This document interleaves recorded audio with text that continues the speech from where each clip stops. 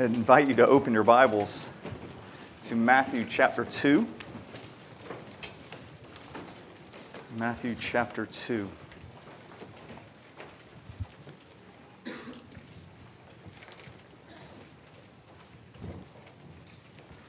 We'll begin reading in verse 1.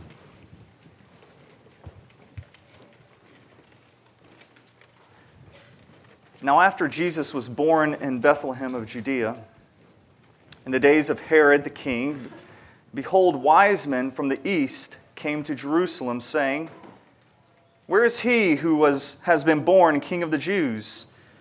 For we saw his star when it rose and have come to worship him. When Herod the king heard this, he was troubled, and all Jerusalem with him. And assembling all the chief priests and scribes of the people, he inquired of them where the Christ was to be born. They told him, In Bethlehem of Judea, for so it is written by the prophet, And you, O Bethlehem, in the land of Judah, are by no means least among the rulers of Judah. For from you shall come a ruler who will shepherd my people Israel. Then Herod summoned the wise men secretly and ascertained from them what time the star had appeared. And he sent them to Bethlehem, saying, Go and search diligently for the child, and when you have found him, bring me word that I too may come and worship him. After listening to the king, they went on their way, and behold, the star that they had seen when it rose went before them, until it came to rest over the place where the child was. When they saw the star, they rejoiced exceedingly with great joy. And going into the house, they saw the child with Mary his mother, and they fell down and worshipped him. Then opening their treasures, they offered him gifts, gold and frankincense and myrrh. And being warned in a dream not to return to Herod, they departed to their own country by another way. This is the word of the Lord. Pray with me.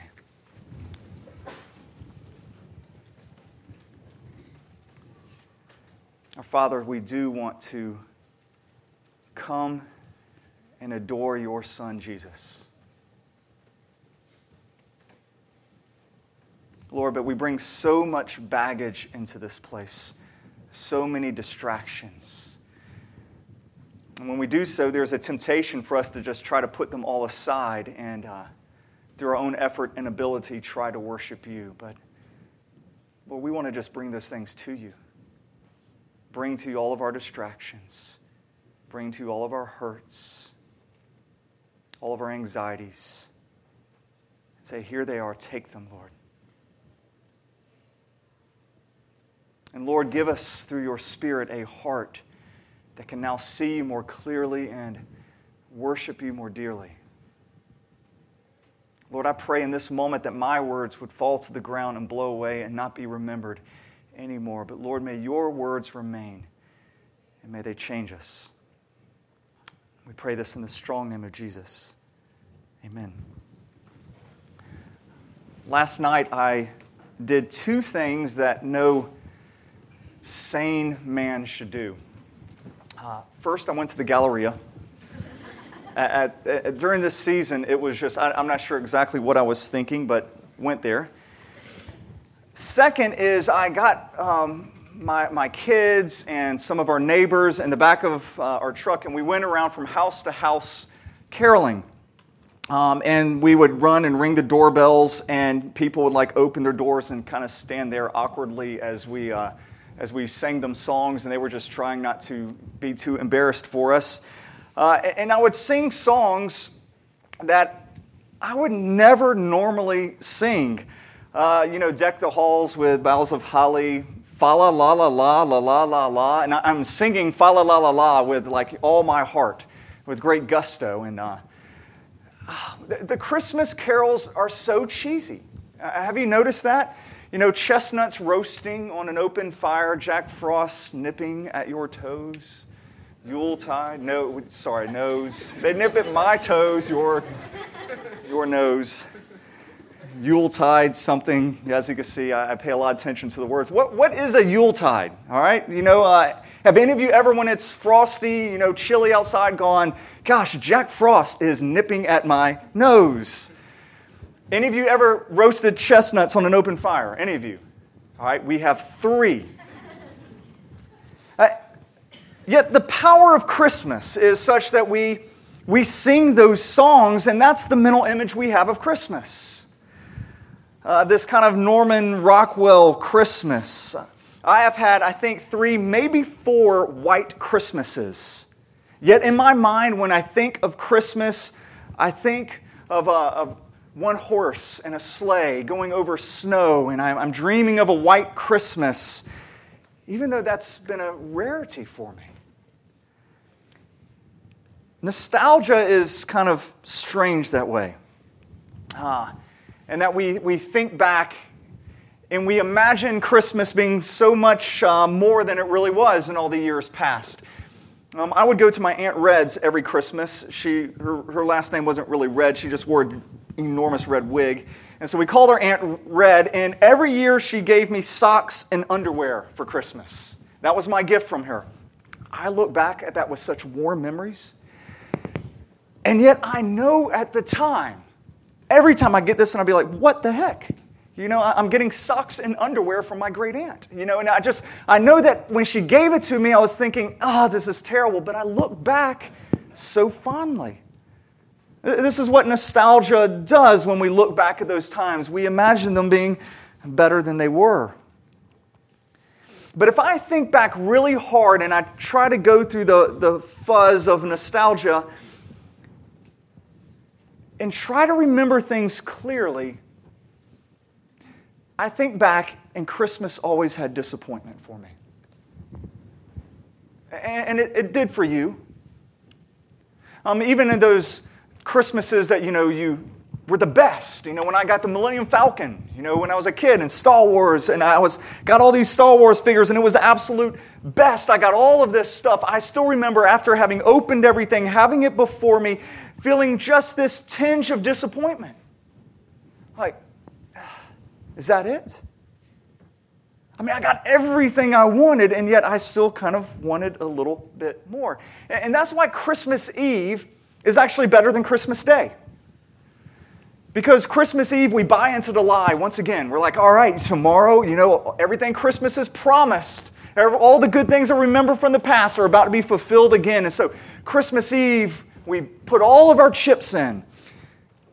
But then Christmas morning, after everything, we kind of have that little bit of disappointment. The problem is, all of those things, family sitting by the fire, drinking hot cocoa, singing carols, all those things are a shadow. They're not the substance. And when you begin worshiping the shadow, you're left feeling empty. God didn't create you to worship a shadow. He created you to worship the substance, which was Him. God's greatest adversary is always His gifts. The things that He gives us are His greatest adversary because we begin focusing on them and worshiping them. And it says, no, your enjoyment of these things should point you to me, should lead you to me. And if they don't, if you try to find fulfillment in those things, you're going to be left hungry. C.S. Lewis says it better than I ever could. He said that, I find in myself desires which nothing in this world will satisfy. The only logical explanation is that I was made for another world. We were made to be with God. We were made to worship Him, to enjoy Him forever. That's what our hunger points us towards. Jesus is the substance that will not disappoint. He's the one who could fill that God-shaped hole that's in every one of us. Worshiping Him is why we were made. That's what this story here in Matthew 2 is about. It's about worshiping the substance and not the shadow. It's about being filled with great joy. Not in the season, not in the holidays, not in all the things that go around during the Christmas season, but being filled with great joy because of Jesus, the substance. Let's take a closer look at this text. Let's read the first 2 verses again. Now after Jesus was born in Bethlehem of Judea, in the days of Herod the king, behold, wise men from the east came to Jerusalem, saying, Where is he who has been born King of the Jews? For we saw his star when it rose and have come to worship him. And these wise men, or magi, as some of your translations might have, they were likely from Babylon, which is to the east. It lay about 900 miles to the east, so this was quite a journey. And traveling 900 miles would take several months, lots of preparation, lots of money. We don't know how many wise men there were. Tradition says 3 because of the 3 gifts, but likely there was an entourage, likely more, as a caravan came this way over 900 miles. These wise men were the stargazers. I guess the best word we have now is astrologers, but that doesn't really do it justice because it's not astrology as we completely think of astrology. They were a mix between astronomers and astrologers and philosophers. Basically, they were the educated elite of the day. Everybody respected these people, looked up to them, and one of the things that they focused on was a study of the stars and trying to derive meaning from different star formations, different new stars or supernovas and things like that would appear. They would give those things meaning for the people. Now, these wise men had just seen a very unusual star, and when they saw it, they interpreted it to mean a king is born. A king in Judea has just been born. Now, we don't have any idea. You might read a whole lot about what exactly the star was. We don't know if it was a supernova. We don't know if it was an alignment of Jupiter and Saturn, which happened at this time. We don't know if it was something supernatural that God put up there. We do know that God caused this light, and the wise men noticed it. And they left where they were and traveled 900 miles to go see the Messiah. And it's here that they met Herod. Now, next week, we're going to take a much longer look at Herod. And I think it's quite appropriate for us to look at him, just even in the massacre of children being part of the Christmas story. And how does Christmas fit into that? And we're gonna study that more next week in the hope that we have in that. A lot can be said about Herod. The guy was paranoid, crazy. He'd been in power for quite some time. It is likely he's going to be dead within weeks or months after the birth of Jesus here. He was so paranoid about people taking over his throne. He would kill many of his sons. Caesar Augustus had this famous saying. He said, "It's safer to be one of Herod's sows than his sons," because his sons get slaughtered. He once drowned the high priest in his own pool. He actually had to go on trial for that in Rome, but all you have to do is just bribe your way out of that, and so he just paid his money, came back. He killed many of the priests during his reign. Anybody, any priest, any religious scribe who said something he didn't agree with, something he didn't like, something that didn't stroke his ego, he killed them. And so we actually know of more than 30 priests that were killed during his reign. Normally a high priest reigns for their entire life. He actually had over 30 high priests. They would last a couple of months each. We looked a couple of weeks back how he was paranoid that somebody would come and say that they had a better genealogy than his. They had a more legal right to the throne. And so he had all the genealogies burned of every rival. No one would take his throne from him. And so here come these wise men to King Herod, who is the King of the Jews. That's his title. He is the King of the Jews. And they come in, and they're excited, and they're like, can you tell us? We just saw a star. Where is the King of the Jews, the one who was born King of the Jews? And I picture that scene, and I cringe for these guys as they come in. You can almost see Herod's little, neck just bulging. Because they're saying two things. One, you're not the king. They don't say, tell us where is the one who will be the King of the Jews. Tell us where is the person who is born king. This is presently the King of the Jews. Where is he? And then they're saying that this king was born. This one had the right heritage, the right genealogy. Tell us where we could go worship him. And they're so excited. They have no idea who this Herod is. Well, Herod gathers all his scribes and chief priests together because all of Israel is trembling at the news now. Herod is greatly troubled by it.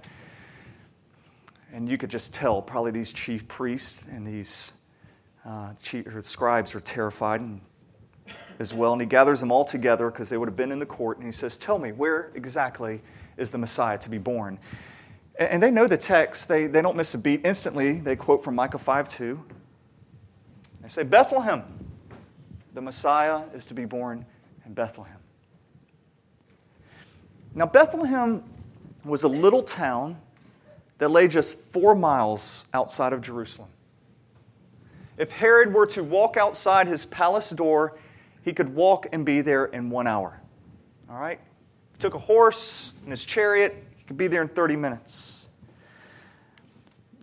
Bethlehem's not the town that you envision. It's not like it is today, or you see in Christmas pageants or in Christmas movies. It was a teeny, teeny town. It likely consisted of about 12 families. Okay? We are larger than the town of Bethlehem. It was a very small, small place. Insignificant. Its name, which I think I love, leads me to worship, is just Bethel means house. Lahem means bread. It is the house of bread. And so when the bread of life is coming to this world, he finds this little house of bread and says, I am coming there. This little insignificant place, I'm coming to feed the world of its hunger. Herod sends the wise men to Bethlehem, and he's a really good liar. Because somehow the wise men don't pick up on it, that he is really, really angry. And he says, oh yes, I'm too busy to go an hour down there, but you go find this Christ child and report back to me, and then I'm going to come and I will worship him. And so he sends the wise men on their way. And so the wise men head to Bethlehem, and they're walking this short distance, and as they're walking there, this light appears again. And this time it's likely not a star, because it's leading the way before them, and it rests over where Jesus is. And I don't know if you've ever tried driving following a star, but the star is always going to lead you somewhere. Trying to figure out exactly what it's over would be really hard. So likely it's either maybe an angel. Some people think it's the Shekinah glory of the Lord returning from Babylon. If you go and read through Ezekiel, you'll see 600 years earlier, the Shekinah glory of the Lord. That was this luminous presence of God. Went away from the temple, and it flew east. And now a lot of people think that now this Shekinah glory is coming back, which represented God's presence and His glory, and is going over the Christ child. But we're not sure what this light is, but it's clear to them that this is where the Messiah is born. And so they rejoice. Actually, they don't just rejoice. Look at verse 10. When they saw the star, they rejoiced exceedingly with great joy. This is either really bad writing, or Matthew is trying to get a point across, because he's being triply redundant here. Because they don't just rejoice, they rejoice exceedingly. And they don't just rejoice exceedingly, they rejoice exceedingly with joy. But not just with joy, they rejoice exceedingly with great joy. So you get the picture. These are really, really happy magi, all right? as they were going. They are bursting with joy as they go to find Jesus. Contrast that with Herod and all the religious leaders who are troubled, deeply troubled. This is what the birth of the Messiah does, because when he arrives, it disrupts everything.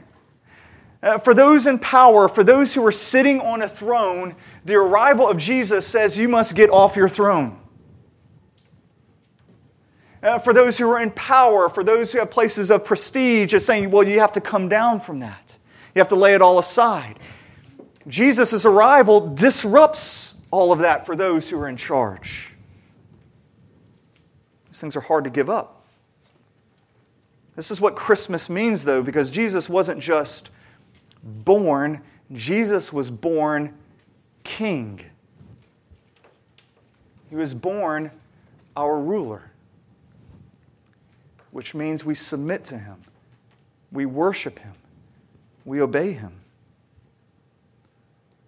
Listen, we have a lot of titles, like Herod and these religious leaders. We have a lot of titles that we hold on to. Just the title of American, let's say. We're Americans. That means we're in the land of opportunity. We have freedom. We have our rights to pursue the American dream. We're Americans. Well, you know what? You don't carry a title before Jesus. You lay it down. And you say, all right, I only pursue what you want me to pursue. I don't pursue an American dream. I don't claim that I could do these things because it's my right. I lay that title down. When Christ came into this world, He was born our King. We don't share rule with Him. And we need to joyfully lay these things down. I find it astonishing when I look at this that the chief priests and the scribes, people we should be identifying with here, the ones who knew their Scripture, they would not take an hour walk to see if everything they've been studying their whole life was true. I mean, that's astounding to me. They're going through all of their religious services. They're working in the temple. I don't want to leave my worship service to go and actually see if the Christ child is born. That's astonishing to me. You have these Gentiles, these wise men, they come 900 miles with great joy to worship the King. You have these Jewish leaders who won't go in their own backyard to worship Him, but are instead troubled. So what is Matthew teaching us here? He's teaching us a lot. I think one of the things certainly is this. Those who have the best opportunity to worship Jesus are often the ones who miss out. Those who have the best opportunity to worship Him are often the ones who miss out. It would be easy for me to make the comparison of how in this culture people spend a whole lot of money to travel a great distance on Saturdays to worship what they love,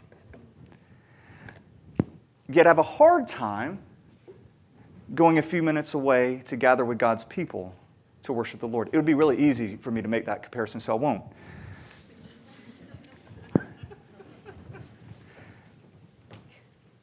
It goes so much deeper. We live in a Christian culture. I have a Bible in every room in my house. You probably have a number of Bibles in your house. A lot of you grew up going to church, hearing the songs, singing the hymns.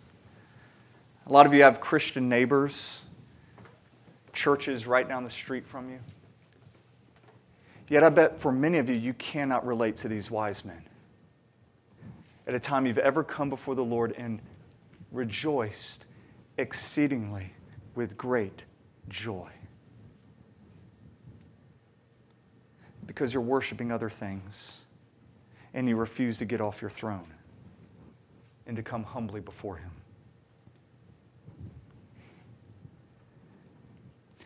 Now, how is it that these magi from Babylon got it? How did they get it? How were they able to worship this way? And the religious leaders didn't. I mean, they are astrologers in Babylon. And they know about the Messiah and want to worship Him.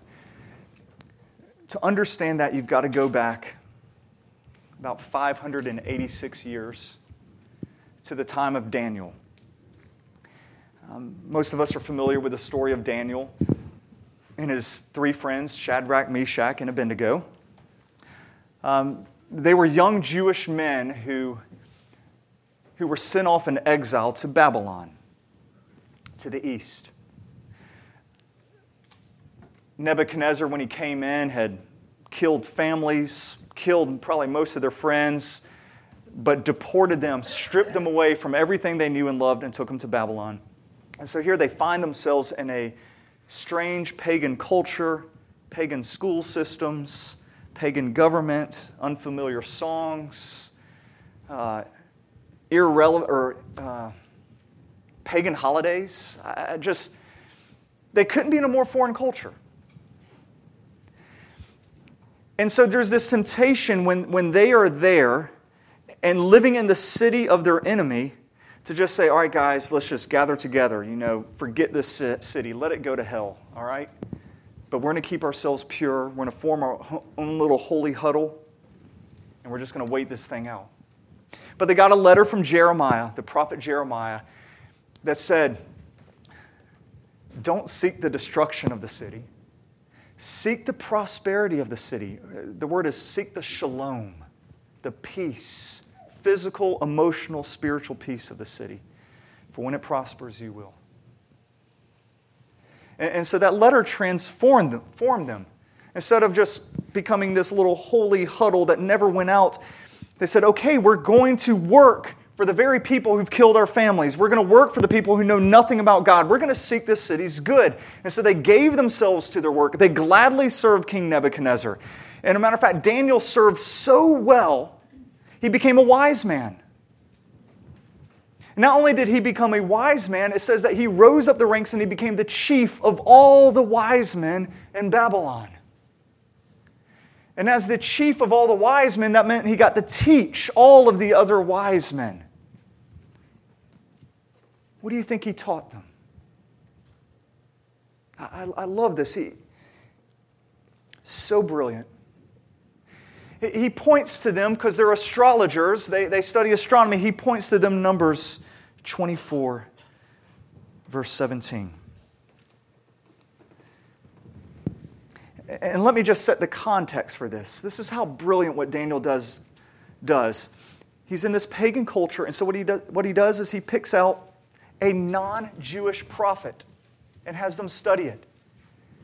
He says, hey, listen, you know what? If you're going to look at the stars, you really need to know about this prophet named Balaam. He's not a Jew. He's not from my religion here. Balaam, he made this prophecy. He was asked by his king to prophesy against Israel, and he said, I can't do it. And he blessed Israel. So the king Balak came to him and said, Balaam, prophesy again against Israel. And he went and he actually blessed Israel. Again, the third time the king says, you better prophesy against Israel. And he got up there and he said this prophecy. This non-Jewish prophet, this soothsayer, if you will, said, a star shall come out of Jacob, and a scepter shall rise out of Israel. And he goes on to say that a king will be born that will reign from generation to generation. And I believe what you are seeing here, 586 years later, maybe by this point 550 years later, is the fruit of that. The fruit of Daniel giving himself to the city, giving himself to the pagan environment in which he found, giving himself to this pagan profession, and saying, even in this, you know what? I will find a way to share with you Jesus. I'll find a way to teach you about the Messiah. If you want your worship to burn hot, if you really want it to burn hot, you know what you might need to consider is not just always being around your group of little Christian friends, singing all your Christian songs, only wanting to do only Christian things.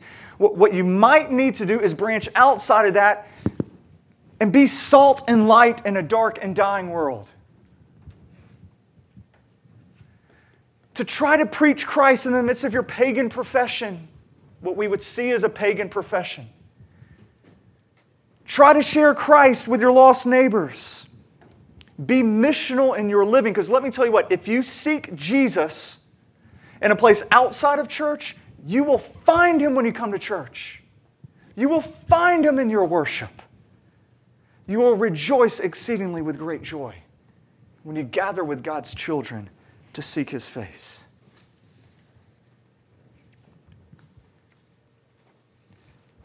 Back to the story with the wise men here.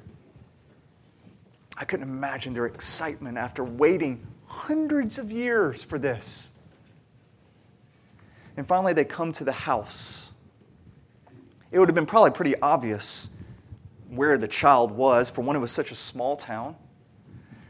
Two, earlier you had shepherds come, whether it was days earlier, weeks earlier, or months earlier, you're not really sure. But of course, with the angelic choir, the shepherds, everything, there would have been a great buzz in a small town about, I'm looking for the Messiah. Well, everybody knows He's right here. And so they found the Messiah. And it says they knelt down and they worshiped. And they gave Him gifts. I don't think you can really make anything of the three gifts other than they represented the finest from their land. They were costly. They were sacrificial. The family will later need these to flee, for sure. And what you're seeing here is a foretaste of so many passages of Scripture, which talks about when the king comes, all the other kings, all the other leaders from all the lands will come and offer their worship before them.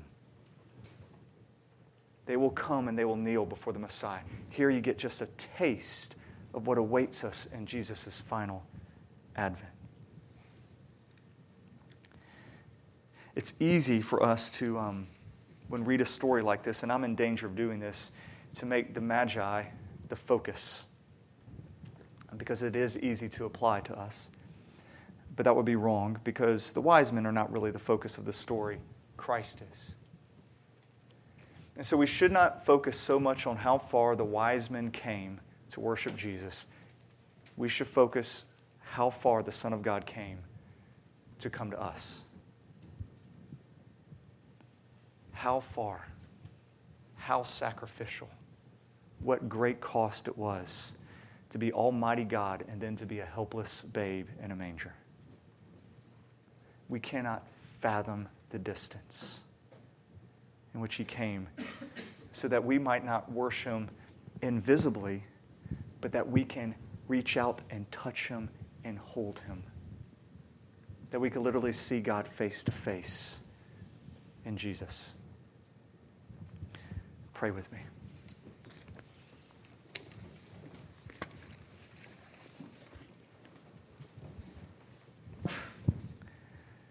Our Father, I'm convinced that there is many here who have had every opportunity to worship, everything laid out before them, and yet have failed to do so. Forgive us. Jesus, forgive us for wanting to sit on your throne. Or when we think of worship, when we think of being a good Christian or things like, we think of everything we have to give up. And we tremble and are troubled. We don't think of what we gain.